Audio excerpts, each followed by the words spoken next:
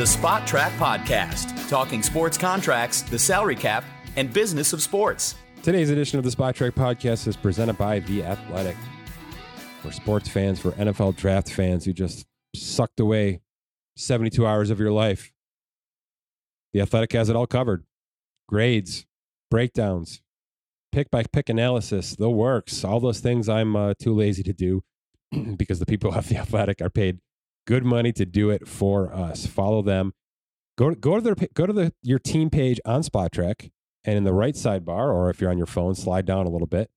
All the most recent articles for your team from The Athletic live on spottrack.com on the team pages. I'm sure there's plenty of draft analysis sitting right there for you to click on and go from there. Visit theathletic.com/spottrack. Get yourself 40% off your first year subscription. We are also supported today by Dynasty Owner. Thrilled to be supported by Dynasty Owner. Dynasty fantasy football at its best. It's real NFL salaries, all the real transactions. You've got to go in there and make the updates as A.J. Brown is traded. You got to do it. Do you accept this trade? Is this what you want? $25 million a year versus what he was on before at about $8 million a year. It's a lot of hoopla, right? It's a lot of changes. There's transactions every single day. And that's how this works. Visit dynastyowner.com today to use real NFL salaries and real NFL strategies and test your skills as both the owner and the general manager in Dynasty Fantasy Football. That's dynastyowner.com. My name is Mike Giannetti. Got to bounce around, right? We got some football for sure. I'm going to talk quarterbacks. I know I'm not supposed to take away quarterbacks from this draft, but it was kind of the one I wanted to discuss at least off the top because we're going to break down what teams did what and just as we go, because there's going to be UDFAs to hit, and I'm going to dive into that tomorrow morning when things become official. There's going to be more movement. We're going to have releases and trades happen because of what happened during the trade.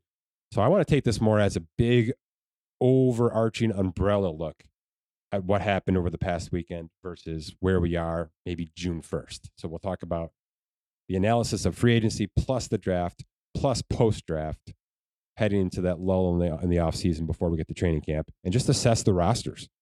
Big adds, big subtractions, cap space that was gained, post-June 1st releases, how that stuff all came together, and certainly all the trades.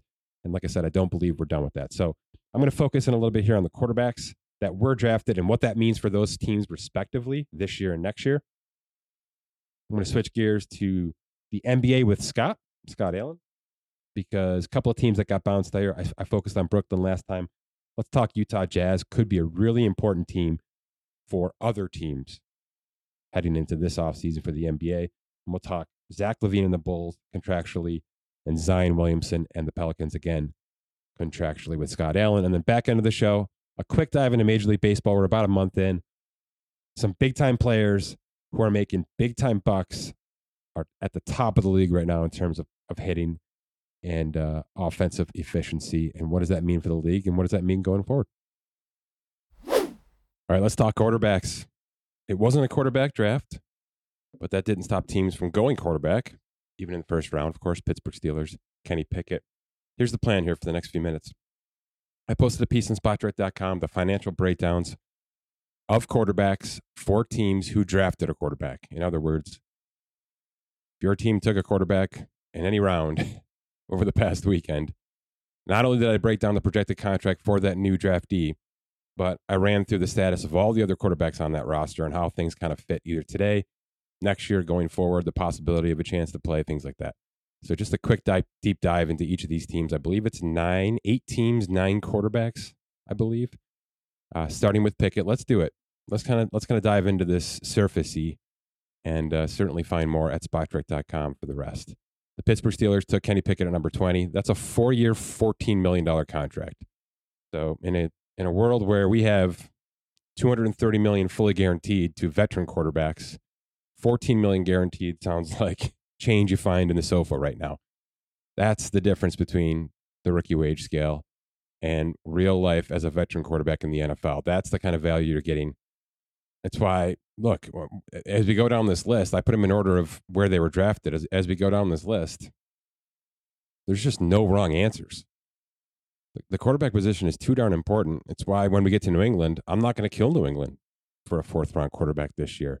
There's just no wrong answers. I mean, there's wrong players. It eventually, most of these players are not going to work out. We knew that kind of looking at the tape from a college perspective.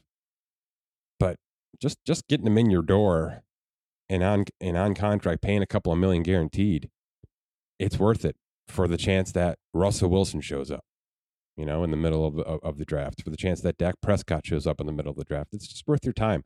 So let's talk Pickett. He was obviously the breadwinner here with the $14 million fully guaranteed plus the fifth-year option. He's the only quarterback drafted that has that opportunity. Pittsburgh has a need. They are on very much a one-year pattern right now with the rest of their roster.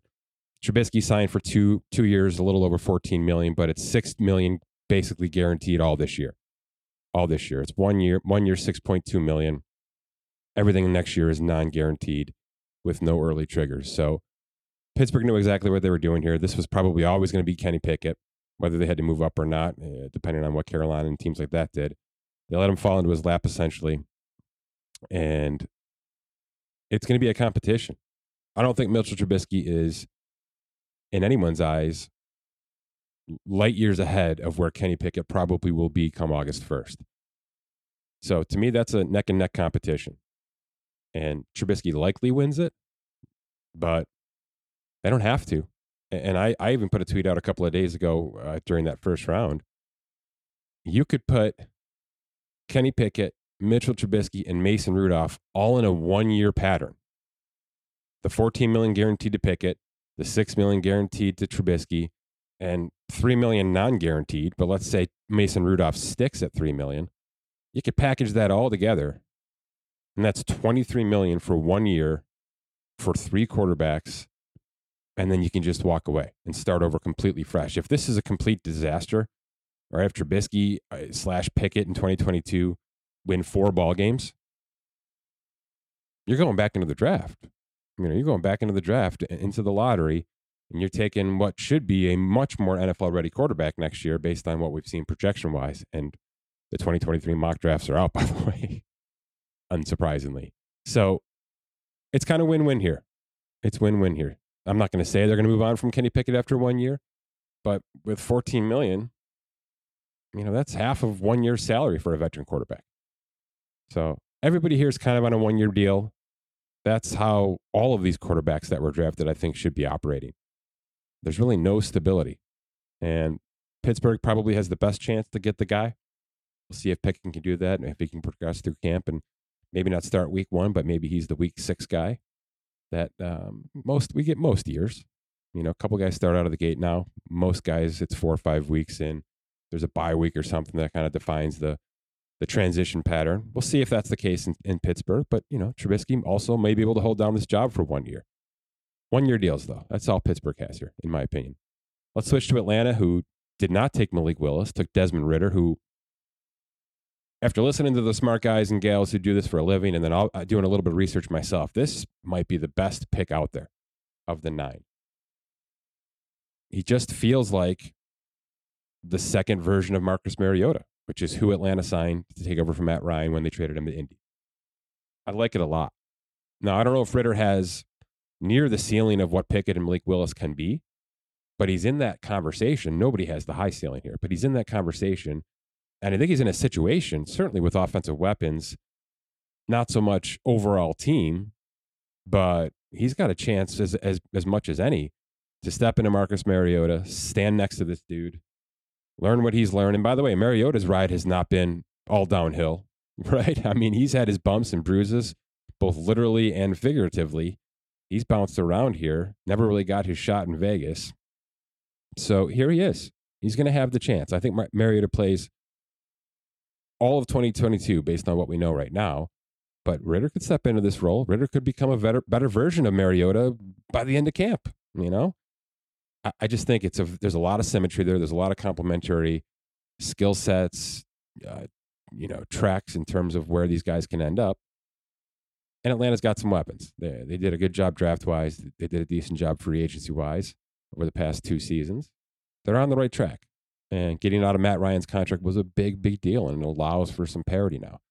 So I think Ridder's got a really good chance here, maybe not in 2022, but maybe in 2023 to take over for Mariota, who has 2 years, $18.75 million, but it's 1 year, $6.75 guaranteed. That's it. Total chop off like Trubisky, nothing guaranteed next year. These two teams very much in a similar situation with their veteran/rookie quarterback. Tennessee was the one we didn't see coming. We should have, because I've been on Tennessee radio shows for the past 3 months talking about how unsatisfied Tennessee appears to be with Tannehill, how we think they tried to move on from him, how we think they were in on Aaron Rodgers, blah, blah, blah. Then they released Julio Jones. Then they traded A.J. Brown. It seems like all the warning signs were there and we just weren't looking at it. This is always going to be a one-year situation for Tennessee. Derrick Henry, they could have got out this year on Derrick Henry. They didn't, rightfully so. He's still a monster. They can get out next year on him if they need to. If they're going to rip this thing off after 2022 and really kind of start from scratch and give Malik Willis the keys to do that, it's all kind of set up financially from a contractual structure for a lot of players on this roster. Bud Dupree cuts off next year. There's just a lot of signs pointing to maybe one big push into the AFC contention pool this year, and then if it doesn't get into where they need to be, let's cut it off at the head and really start this thing over with this rookie quarterback. So Malik Willis he should sign a projected 4-year, $5.1 million deal with less than $1 million guaranteed, just this signing bonus. It's crazy value. This was the guy who was rumored to be at 6, at least by the media, right? I'm not sure anybody with any stature actually said that. Carolina certainly passed. Everybody passed. He drops to 86 with just 900 and change guaranteed on that bonus. So he's a total project, which I think a lot of the experts were saying a year and a half ago about Malik Willis. The physical stuff is crazy good. He did take steps forward. He did progress, but he's a project. He's going to need work. And I don't know if standing behind Tannehill or standing inside of that quarterback room is going to be what we need in 2022. He may be 2 to 3 years away from even getting the shot. But financially speaking, it's no risk. And I give Tennessee a lot of credit here for putting this out there after 2 big wide receiver dumps to say, look, we're not ripping it off. We re-signed Harold Landry. We brought in Robert Woods. We did some things to at least hold the fort down. And we're not going to move on from Tannehill, but we're not going to restructure Tannehill either. We're going to keep the highest cap hit in football, the highest cap hit in the history of football on our books, at least right now. And we're going to draft the kid with value and see if we can push him up to be our QB1 for the future. It's a good move. There's no wrong answers here with the quarterback position. There's just none. You do what you do, and if it's surplus, then at least you say we did more than we needed to do to get the quarterback position right. So they're doing this a year early, like teams like Pittsburgh didn't do, like teams like Atlanta didn't do last year. And they're in that place now where they can say, our QB1 is above average. He has his ups. He's got plenty of downs, but he has taken us to deep into the postseason recently. So let's give him one last chance. And if he surprises us, we pay this kid $921,000 to be his backup. There's no problem there, right? There's no problem there. So good for them, jumping on this train a year early and maybe hitting lightning in a bottle here come 2023. Speaking of Carolina, who didn't take Malik Willis, they also didn't acquire Baker Mayfield, though reports from the big boys say that was damn close. And it came down to Cleveland just wouldn't eat enough of that salary. And I don't blame Cleveland. There's going to be a spot for Baker Mayfield, in my opinion. I know there's a lot of push for just release him and pay that $18 million. I'm not there yet. Okay, I'm not there yet. There's total confusion in San Francisco, which we'll get to. There's going to be an injury. We've talked about this before many times. Hold the fort, Cleveland. Don't do it. Don't retain $12 million of that salary or whatever it's going to take. And good for Carolina, by the way, as well. They had a budget. They had a number in mind for Baker Mayfield. I think both sides did just fine here by not doing this trade. It ended up being Matt Corral, who suffered that nasty injury in the bowl, but really has some athleticism. I'm not sure it's going to translate to the NFL. It remains to be seen. I'm not sure this is the guy for Carolina, but it's a guy. Again, no wrong answers. The 94th overall slot, 4 years, $5 million, projected $875,000 bonus. That's change in the sofa cushions is all that is right there to these Carolina teams, especially for David Tepper. What does that mean? It means Sam Darnold's probably the guy. That's what it means. Garoppolo still could be a factor, as we'll get to in a second. There may be a couple of more names out there, Minshew, something like that. But I think Darnold has at least a chance to be on par with those players. Why wouldn't he be? He's got the athleticism. He's got the talent. He's got the arm. It's just, I think it's a mental thing for Darnold. And quite frankly, he's been on a lot of bad rosters. And that's a problem for him that he can't rise above that. But I just think for a 1-year deal, it's a fully guaranteed $18 million, the same situation Baker's in. I just think this is going to be life in Carolina for 2022, and that's probably okay. He's probably the best option from an experience/talent standpoint. Throw him out there.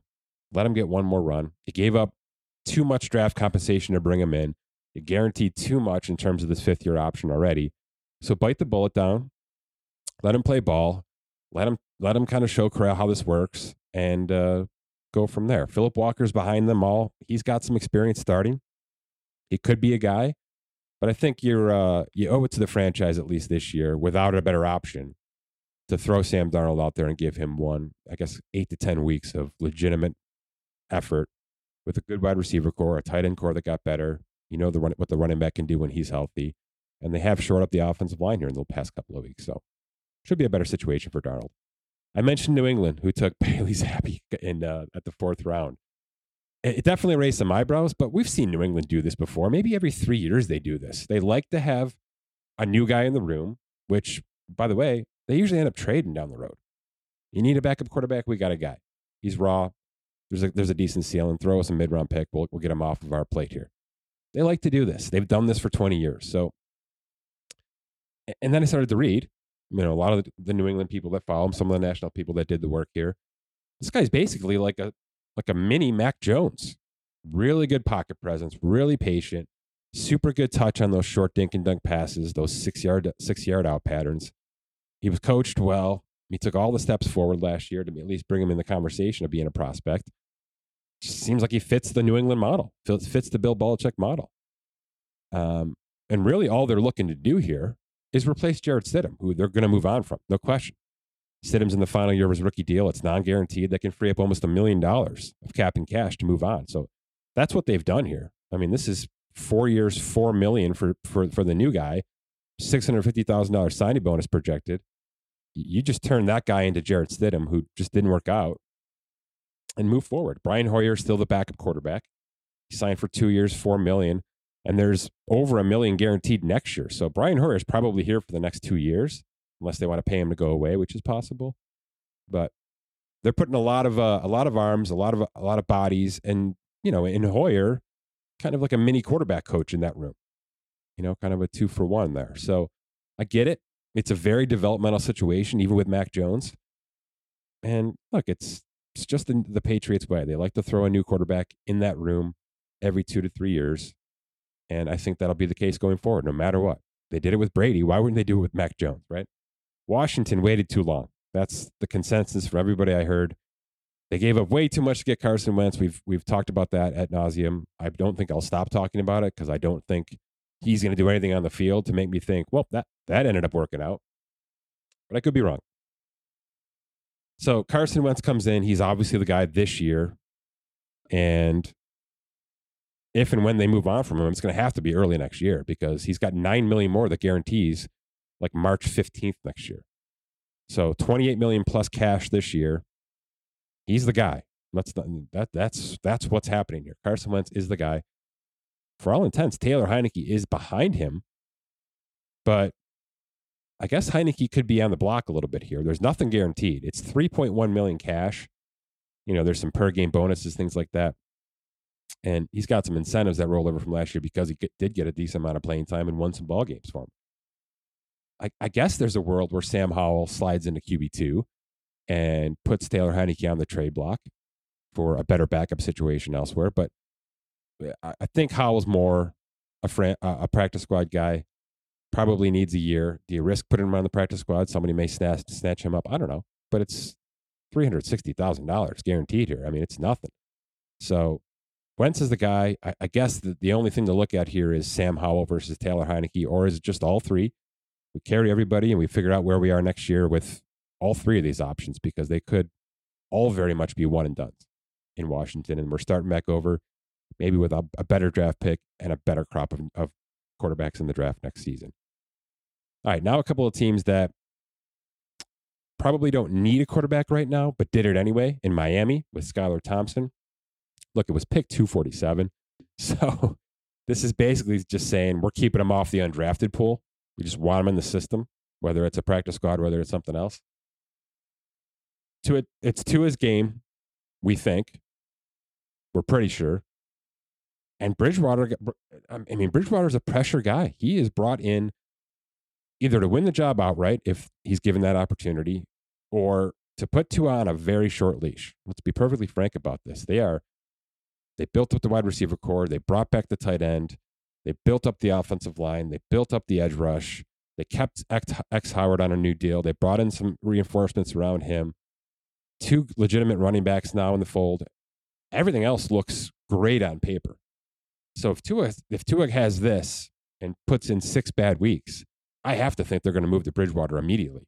It's just the way of the world now. So the top 2 is as polarizing as anything. Throw in Skylar Thompson, who's an outside prospect here. And now he's the guy in the practice squad. He's a guy in the system, a camp body, things like that. But he's there. They did it. And it just goes to show. Everybody wants any quarterback they can get. All right. That's what Miami showed here with 247. And speaking of which, San Francisco took, with the Mr. Irrelevant pick, took Brock Purdy, 262. It's an $86,000 guarantee. It's nothing, right? It's nothing. So we'll see what happens. There's so much question marks. There's so many question marks. I don't know if Trey Lance is ready. I don't know if anybody outside of the San Francisco room knows if Trey Lance is going to be ready. We know Garoppolo's not ready right now, and that's why he's still stuck in emotion right now. That shoulder surgery pushed everything back, and maybe pushed back all the San Francisco plans, right? Because I think, kind of reading some tea leaves, there's going to be a situation where Garoppolo would have been given the chance to beat Trey Lance in camp in the final year of his contract, maybe. Or maybe he would have been traded to Carolina 6 weeks ago. Who knows? Speculation for sure. But his shoulder surgery pushed everything back. There's a $7.5 million salary guarantee, injury guarantee on Garoppolo's contract, which is basically putting everything in neutral right now. They can't outright release him if they don't like the trade offers because they'd have to pay him the $7.5 million. And most teams are probably saying, look, we got to see this guy healthy and get that guarantee off of his contract before we can bring him in on the 25 and change million and move some money around in that contract and make him work for us. So it's looking like it's working right up to the end of camp too with that injury. So there's a lot of question marks, and the end result may just be everybody stays. They signed Nate Sudfeld to 1 year, $2 million fully guaranteed. He's going to factor in somehow, whether it's QB3 or QB2. But if I have to guess right now, Brock Purdy is a practice squad guy, by the way. He's a nobody here.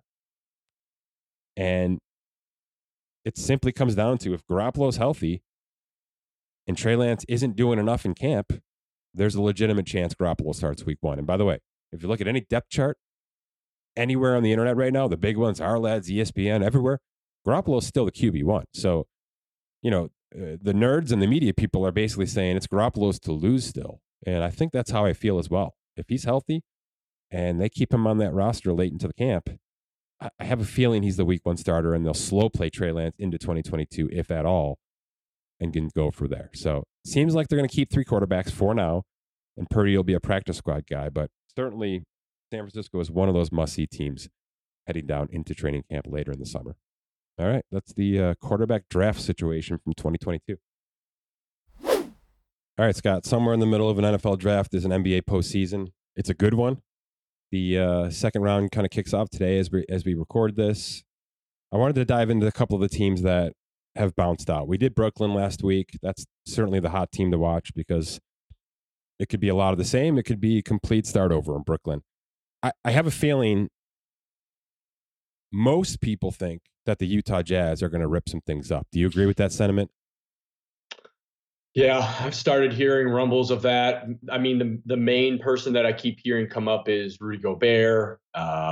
There's been some rumblings that I've heard with Donovan Mitchell, and I've heard both.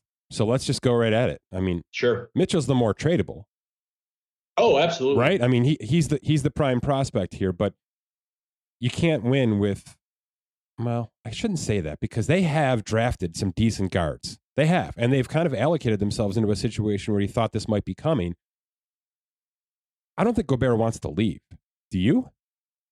No, I don't think so. Because he thrives in the regular season on that roster right now. He does. And so All right, let's actually back up. Let's actually back up. International players, they like to stay where they're at. Look Okay. at Giannis, look at Joker, look at we're gonna get to the international thing because I have a point on that, and I'm glad you brought it up. But we got to back up a little. Let's not even talk players. What's going to happen with this coaching staff? Is that where you think is that where this starts? Because not only has he been on the bubble for 2 years now, but now he's in Lakers conversations too. Yeah, he has. Definitely the Quinn Snyder situation has come to the forefront. And you're right. Is it a situation where they've done what they can with the current coaching staff, or is it they have to shake up the roster by getting rid of a player? Is it an and/or on that question? Because we see it in the NFL all the time. We do. They cut the head off with the coaching staff. They keep basically the roster intact, right? I mean, how many coaches has Kirk Cousins done this to, right? It's kind of the same situation, right? Kirk Cousins, he's a hell of a regular season player. He gets to the postseason, and the team just kind of buckles around him. And that's what happens in Utah, right? There are stats in place to show that this can literally be the number one team in basketball for 82 games, and then the wheels just fall apart immediately come June. It's a similar conversation to Denver.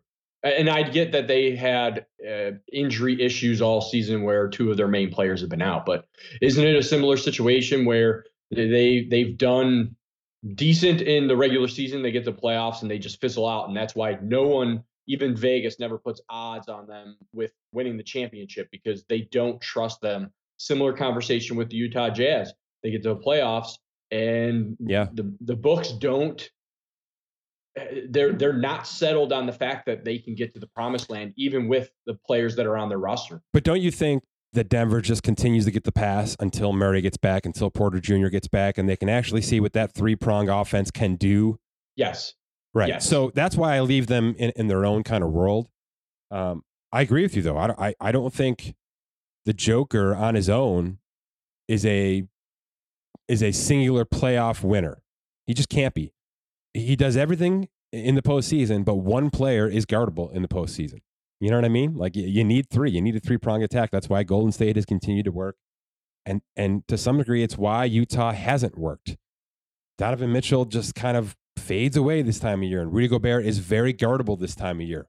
There's been plenty of advanced analytical work done on that. So I guess now we can get to this roster. Well, let me put it this way. Do you think it's Quinn Snyder and nothing more? Or do you think it's Quinn Snyder and one of these guys that moves on this offseason?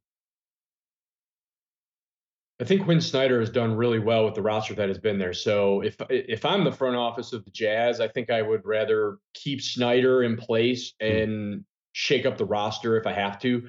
I mean, look, Mike Conley, he's 35. He's 22.6. If you could potentially move him, he's got a non-guaranteed salary in 23, 24. So he's a guy that you could potentially move off of. If you moved off of Mitchell,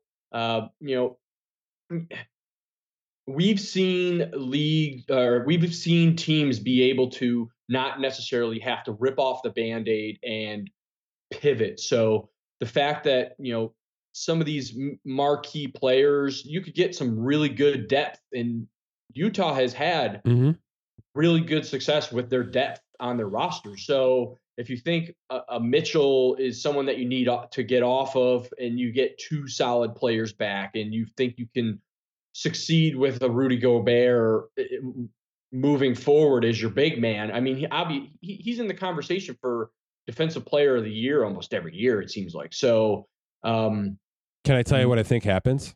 Sure. I think this is the team that bails out the freaking Lakers, Scott. With Russ? Doesn't it make a little bit of sense? It's a 1-year thing, right? It's a 1-year thing. The only thing is the 2027 first round pick enough? Is Russ plus 1 first enough to get Donovan Mitchell out of Utah? It shouldn't be, but it might be. It might be. And then the Lakers have a 27 and a 29 first round pick. So are you going to have to package both of those? Or it's a fascinating conversation because more and more that I've been listening to, not to pivot to the Lakers, but Anthony Davis conversation is starting to really ramp up even more than it did at the end of the season. So are you going to have to throw in the 27 and 29 or both to move off of any of those players? I agree. It's a 1 year. If you want to pivot now, it may be the right time to do so because Russell Westbrook would be on a 1 year That's right. high value, and then you can just renounce him the year after and clear a little bit of whatever you might have at that point. Um, so it and on top of it, you'd be getting that extra draft pick if you could get it out of it. So you're sort of restocking for the future, depending on where the Lakers are going to be in 5 years. It doesn't make Utah better though.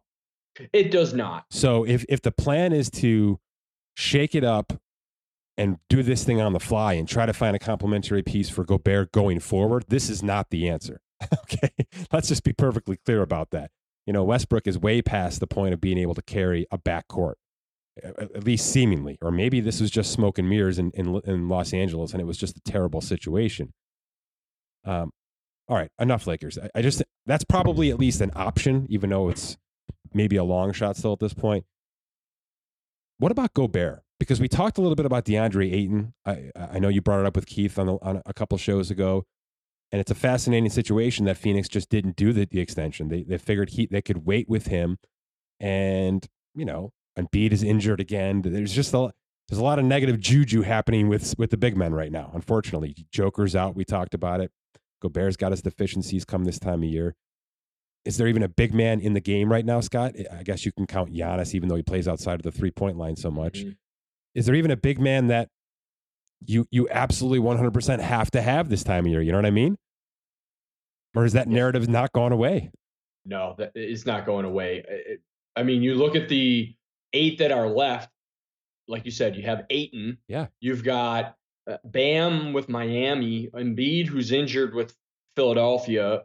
Boston doesn't really have a big man at all. Golden State either. Golden State doesn't either. And Steven Adams is Memphis's big guy, but he's in health protocols. But he's a piece that helps. He's not the. They can win without him. They can win without him. There's no question. Correct. So I agree with what you're saying there. Now, if you're going to, if I'm reading where you're going with this, just how tradable is Gobert? You know what I mean? Like what is his actual stock out there if teams are looking?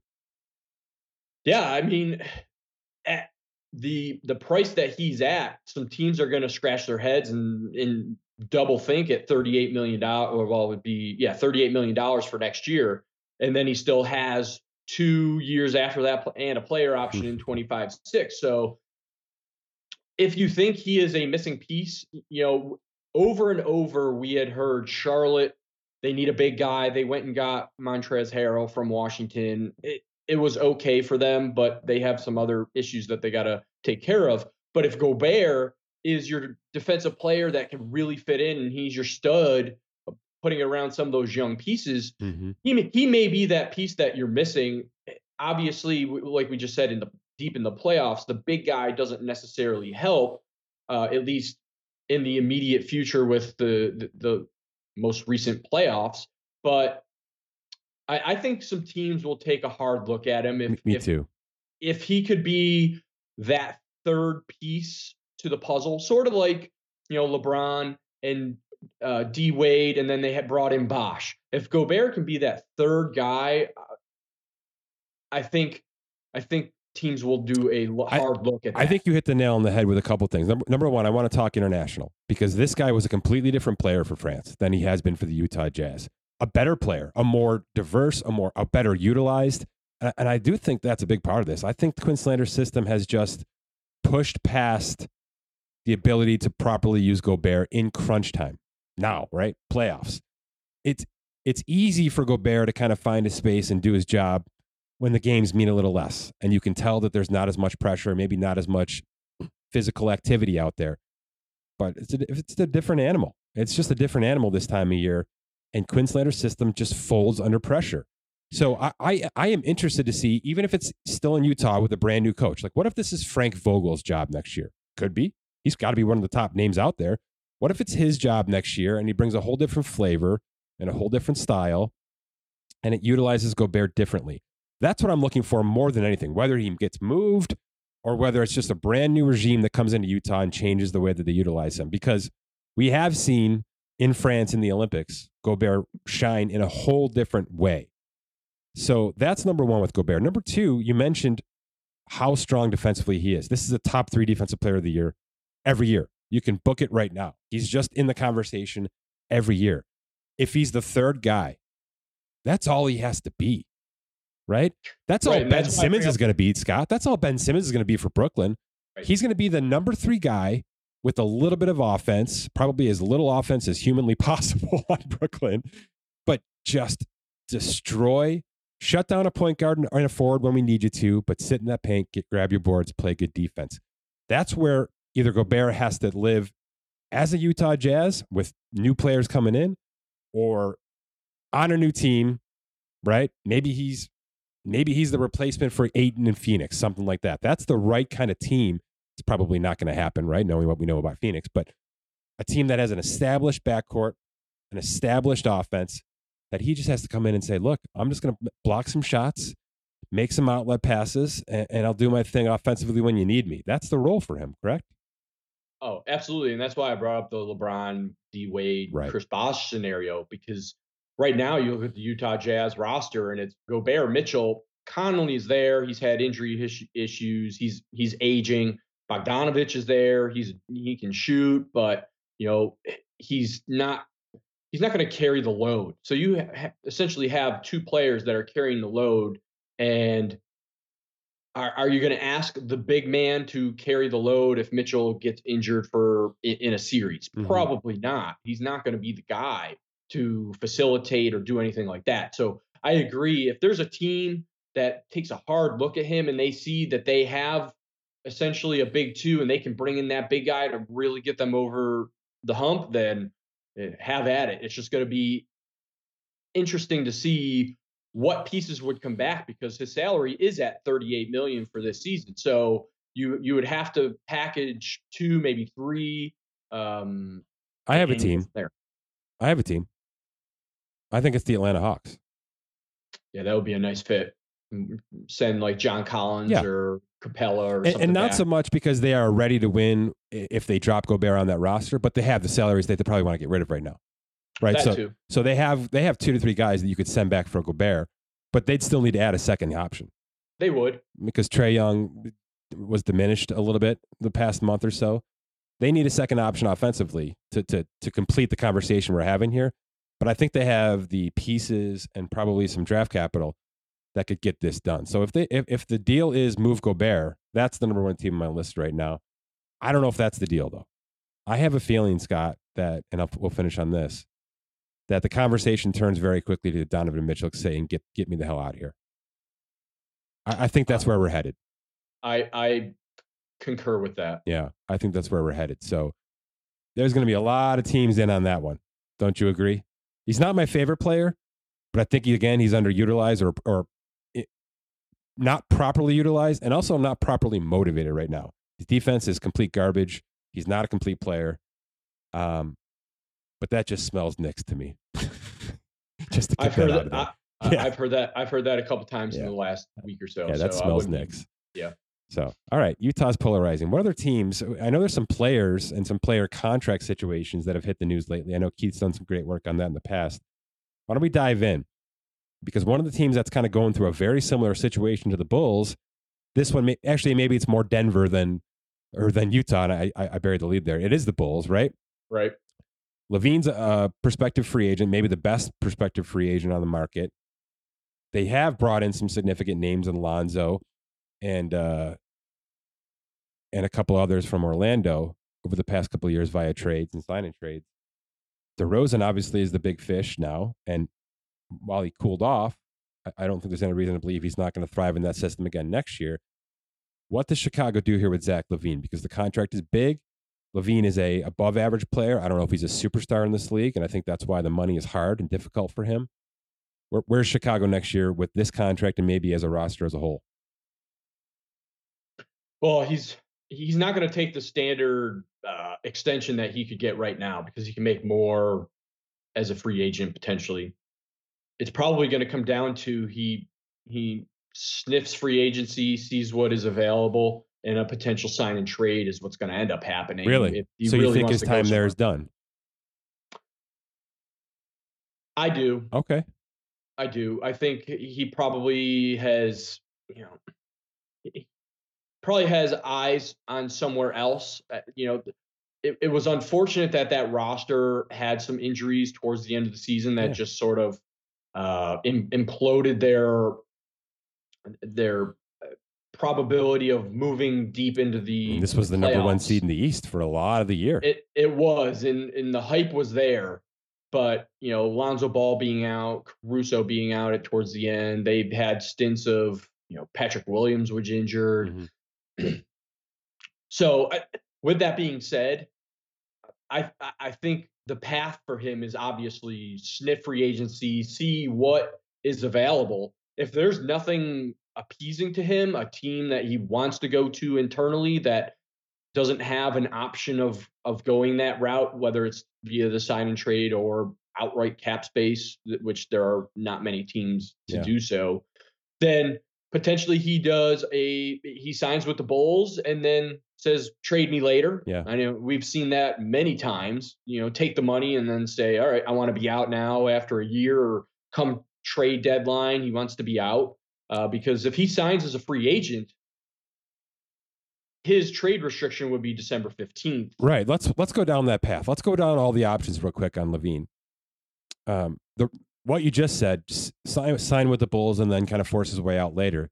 That's the best financial option, right? Because you can get the 5-year contract, you can get the big contract Correct. to stay with your current team at least through December, like you said, right? That's the highest value contract he'll sign. Right.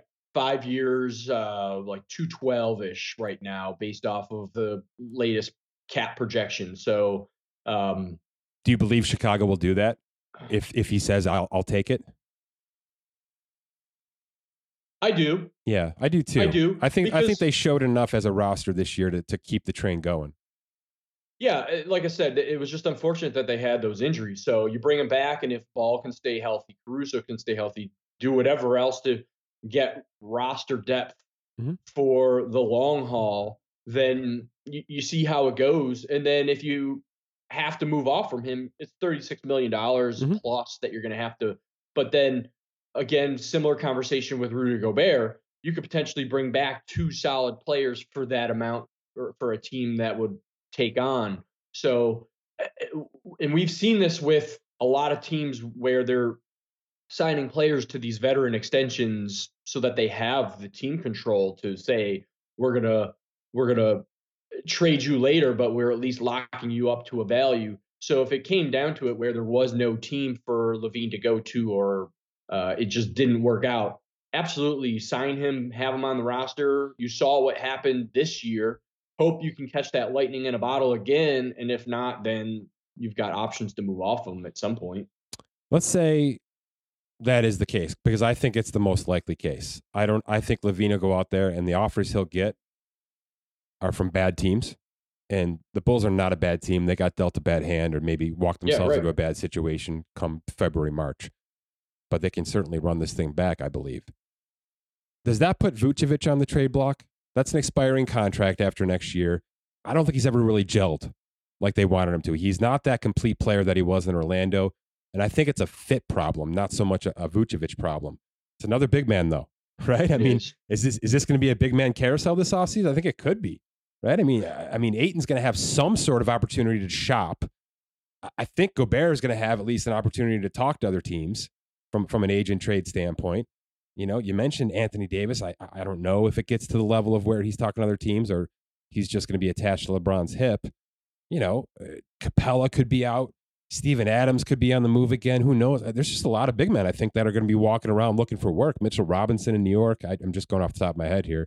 Who knows where Porzingis' life lands? It seems like there could be a lot more turnover at this position. And I'd put Vucevic in this conversation. Is that incorrect by me? No, I don't think so. I think you're on par for that. And who knows, the salaries don't necessarily, you'd have to package a couple people there, but yeah. I think now that I'm looking at their roster, Gobert could fit in That's really right. well with it. That's right. They do have shooters in this Vucevic roster. For him with another player and a pick or whatever it might be, I think he could actually fit into this roster pretty well with what's already there. And Utah would like the lesser salary in Vooch with $22 million, and it's a 1-year deal. and it's a 1-year deal. So you gain rights, you gain a little less salary, you get a player who could probably come in and play pretty close to Gobert. Not certainly not defensively, but pretty close in terms of offensive production. Yeah, and we just fixed the Jazz, Scott. We did it, and help the Bulls. And if you're the Bulls, knowing who is in the East already, you've got Embiid there. You got to go up against Giannis. You got to go up against Bam Adebayo. So you have some big men that you're going to have to go up against. It's a good point. His defense might be even more amplified in the East. That's a really good point, Scott. Yep. All right. You got anything else? You want to talk Zion, or should we just wash it for now? I just feel like we're getting bamboozled by marketing media right now. I do too. And by the way, if they're just putting him in front of a microphone and say these things, he needs new people, because the things he says and the way he says them make it worse every damn time. It does. At no point in time do I feel like he is a team player who is just looking to win championships. Has anybody ever heard him say that out loud? I haven't. And every time I hear him talk, it sounds like me. Can't wait to get paid. Yes, I can't. Yes, I'll sign that extension immediately. Which the way it was written or the way he said it did not sound like, oh, I'm here. I can't wait to be here long term. It sounded like, can't wait to get my money. Fire everybody, Zion, because you're just saying the wrong things all the time. Fire everybody. I don't know what happens. It could be he could get traded tomorrow. He could get traded July 1st. He could sign the max and get traded whenever that restriction lies up. I don't know why somebody would take on a poison pill with him, but even that's, I guess, a possibility. It could be anything. Or they could just let this thing ride out, which I think is the right approach from New Orleans. Just let the damn rookie thing run out. Let him get the rest of free agency and don't match the offer. Let that happen, right? Yeah. Is he that good that's ludicrous to say out loud? I think the ceiling is so high based off of the 80-some games total over his 3 years we've seen. He's so polarizing and electric that, yes, but I agree. I think if you're New Orleans, you've got to see him play. You've got to see him in a situation over the next 12 months to see do we really want to pay him? And if you don't, it's going to be an Ayton situation where you're playing and you don't have the extension, but they still have his rights. So they could match the restricted offer. They could sign him with the rights and give him the max if he didn't get that from another team with having to match. So it's kind of the best of both worlds from the Pelican side, because then they're not locked in. And what if? But it's not real. But it's not realistic. It's not realistic. But if they offer him the extension this offseason, he signs it. Who's to say he starts the season? Who's to say he plays 3 games and he blows out whatever he's going to? So that's where I wanted to get to. It's where I wanted to finish this thing off with. Because I think you and I both believe that he's just simply holding out right now. And maybe a big part of that holdout is I want to take as much time as possible to get healthy so that when I am a $50 million a year player, I can live up to the billing, right? So I'm gonna suck it up to my rookie contract. And by the way, if somebody came out and said that in his camp, we would all be like, that makes a hell of a lot of sense. We get it. That's probably good business by your part. And the fact that New Orleans is going along with it, good business by them. Nobody's saying that. We all have to freaking sit here and be subjective and talk about whatever, the 9 possibilities that it could be. But there's a chance that that's part of this, that I'm simply just going to punt my rookie contract because I have health problems. I have a running problem. I have a weight problem, whatever it is that's leading to this consistent, constant, chronic injury. I'm just going to try to fix it as much as possible. The problem with New Orleans is, and it's a basketball, it's an NBA problem, good problem, is that you just pay the guy because he's tradable no matter what. And in fact, you'll get more back if he costs more money. You know what I mean?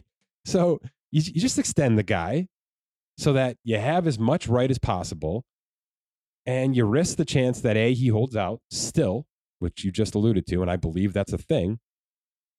And he holds out until you trade him. And then you have to go through this Ben Simmons situation because you got to get past the point of the poison pill, right? You have to get past that restriction so that which is a whole year. A year. So that's where this could be headed. And by the way, the extension wouldn't kick in until 2 years anyway, right? There's still one more year of rookie contract left on him. He's got one more. This upcoming season will be his. It's not New Orleans' dime, right? They'd be paying him what? What is it? $9 million? I don't even know off the top. It's about $10 million for the final year of his rookie contract, maybe a little more.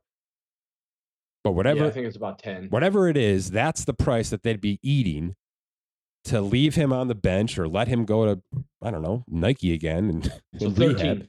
13 is upcoming. Okay, so it's 13. It's not 40 is my point. Right. And they would just be pushing this thing out. He would have his extension, his major extension, and then they would get massive trade compensation and they would never pay a dime of that extension. That's why not signing him doesn't make sense, because the NBA has it built in and everybody's tradable. And no matter what, somebody's going to take a chance, because you mentioned the ceiling, the chance that he will be great. And we have Embiid, right? Zion's agents have Embiid to look to and say, we're going to be that. That's going to be us. It's going to be 3 years of questions and hell, and then 8 years of Hall of Fame play. That's what they're going to say. That's what I would say if I was his agent. So the league is just built financially right now where you just sign everybody if they have the kind of ceiling that Zion has. You just sign them.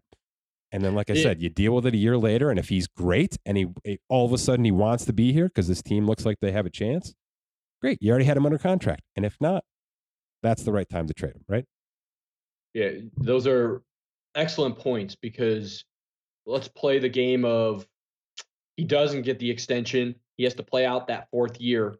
New Orleans never wins that game. He does an RFA. The only option that you have is, and you're going to be handcuffed, is wherever he wants to go, you're going to have to figure out potentially a sign and trade to get anything back for him at that point. And then you might just be getting... And everybody knows you have to do it, and they're going to give you the bare minimum, right? Yeah, right. You're going to get pennies on the dollar back for him anyways for whatever is going to get with that. So if you at least lock him up on the money, you eat it for a year, you let the poison pill run out, you trade him on $32 million. That is high enough where you're going to get 2 solid players back, maybe 1 depending on who he's going for. So, and we know New Orleans is not a free agent destination. So if you can get 2 solid players on top of what you just did at the trade deadline with bringing in McCollum and all that, they need a point guard for sure. So they're going to hopefully address that in the offseason, this coming offseason. But the fact that he would already be under contract at that value helps with what could come back from a salary matching situation. And that at least locks in that the only way for him to get moved off of the Pelicans would be trade. And that's a great point. And you're right. That's the only way these small markets operate. And it's good that the league has this. It's good that the league is basically a free agentless system right now, because it allows for all teams to kind of be in the same playing field. When you have a chip like Zion, and it's kind of a half a chip right now, but it's a chip. You know that at any point in time, even right now, probably the lowest point of Zion's career, they can hand that chip out, put it on the trade block, and there's going to be 3 or 4 teams at least nibbling at it. They know that. But if it's the open market and they're sitting there with $50 million of cap space and saying, "Come to town, we'll wine and dine you in New Orleans, down the strip. We'll take you to dinner." It's just never going to work out. It's just not how the league works anymore, and that's good for the small teams.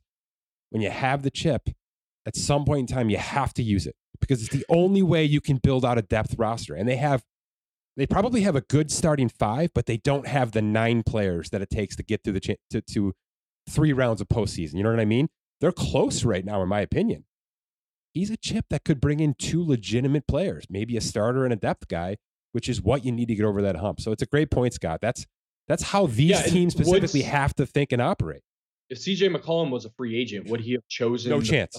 No chance. So the fact that they brought him in and he is flourishing there and he seems to really like it from everything I've heard, that is Similar situation with Memphis where they've made Yep, trades, Charlotte. brought in pieces, and Charlotte. Those small markets, you're right. Those small markets have to operate as this moving forward. Whether you get your pieces in the draft and then make trades later to bring in, you can't operate with free agents. Those free agents are for more so those that have the cap space to bring them in, or those big markets that can wine and dine with what is within your city, for sure.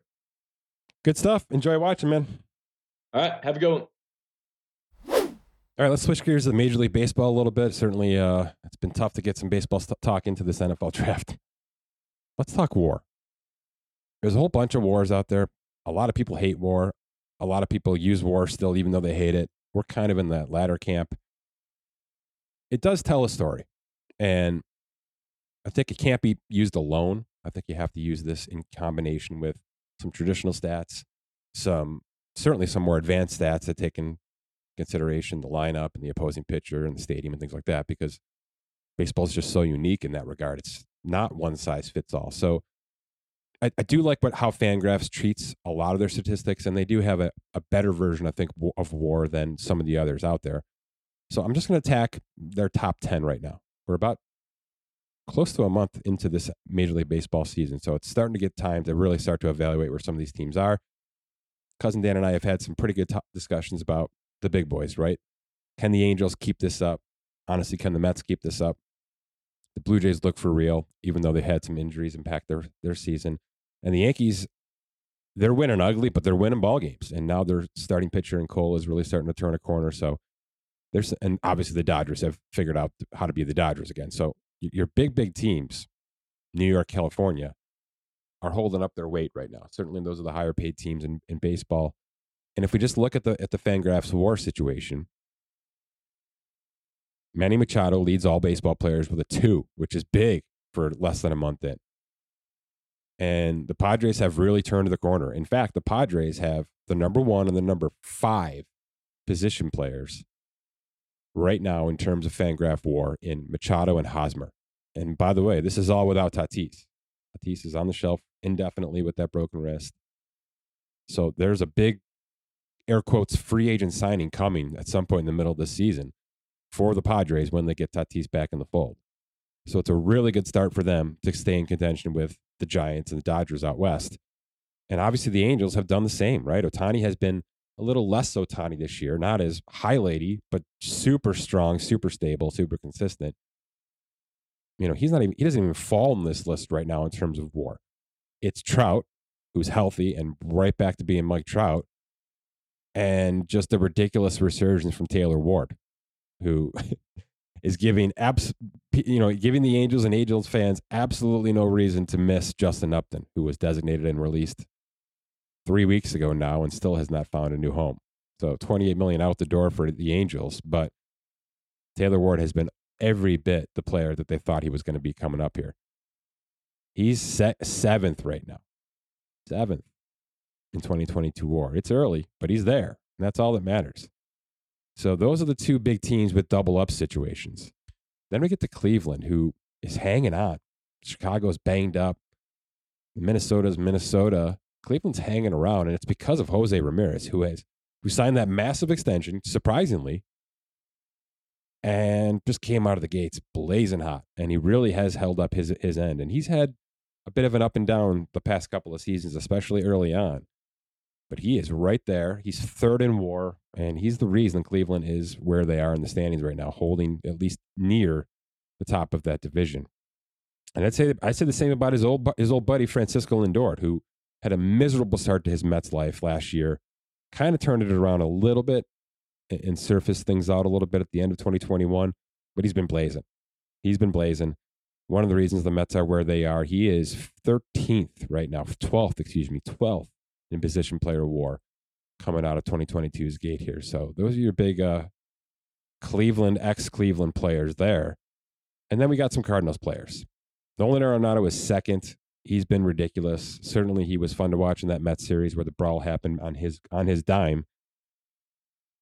But he's hitting the ball to all fields. He's hitting with power. He's doing everything Nolan Arenado has done over his career. And one of the reasons I got on this microphone the day after he was traded and said, what the hell is happening here? I still say that, even though Colorado has added some pieces and they're a competent baseball team, at least for a week and a half here, I'd still say that about that. You're the team that traded this guy, and this guy is doing this guy things.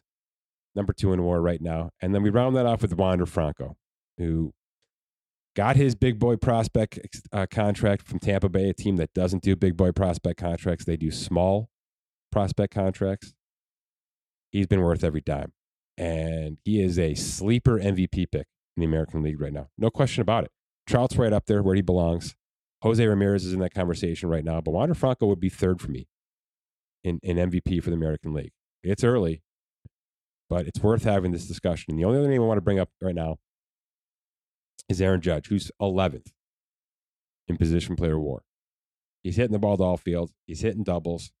He's not striking out at the rate that some of these big men strike out. He's playing solid outfield. He's just being Aaron Judge. The contract stuff just doesn't faze him. And I think that's an underrated part about Aaron Judge, especially having gone through and grown up in this New York market. He's unfazed. He is cold as ice in those veins.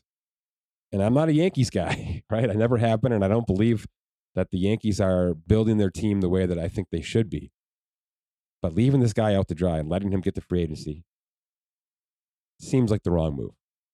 Seems like the right kind of player to overpay for and follow the old school Yankees mentality just a little bit with this guy to get to. All right? So he's the one to watch because he's starting out really strong. Like I said, it's been a weird Yankee start, even though they're winning ball games. But he hasn't even been given time to get hot yet. You know, the weather's going to get warmer. This team is going to find itself a little bit more. There's a lot of new pieces moving around. They're going to settle into this roster a little bit. And then he's going to start getting fastball. And then it's going to get real fun for Aaron Judge. So he's on that fringe of the top 10. He's hanging right there. Some of these guys at the top are going to dip down. You know that's going to happen. Taylor Ward stuff isn't going to last all year. I expect Wander to drop a little bit here. J.P. Crawford as well. But Aaron Judge is here to stay. He has been for the past 3 seasons. He's been healthy through last year. And now this year, knock on wood. And he is looking for a payday. So where some of these guys like Ramirez and Trout and Arenado and Machado and the Hosmers of the world, they've been paid. Lindor, of course. They've got their $200 million plus contract. Aaron Judge does not. So he's the one to watch from our viewpoint because what he's doing is going to directly turn into dollars somewhere next year in Major League Baseball. All right, my thanks to The Athletic. Visit theathletic.com/SpotTrack. Get yourself 40% off that first year subscription. Download the app. You're going to love it. It's ad-free. There's tons of content, especially on the back end of the NFL draft heading towards that big offseason. Visit dynastyowner.com. Get that great app. It's time. The draft is here. There's lots of new players and faces on the rosters. And if you live in Dynasty fantasy football world, you know it's a 12-month situation. So certainly time to get involved with dynastyowner.com and ramp up for the 2022 season as well. For Scott Allen, my name is Mike Giannetti. Thanks for listening to this edition of the Spot Track Podcast.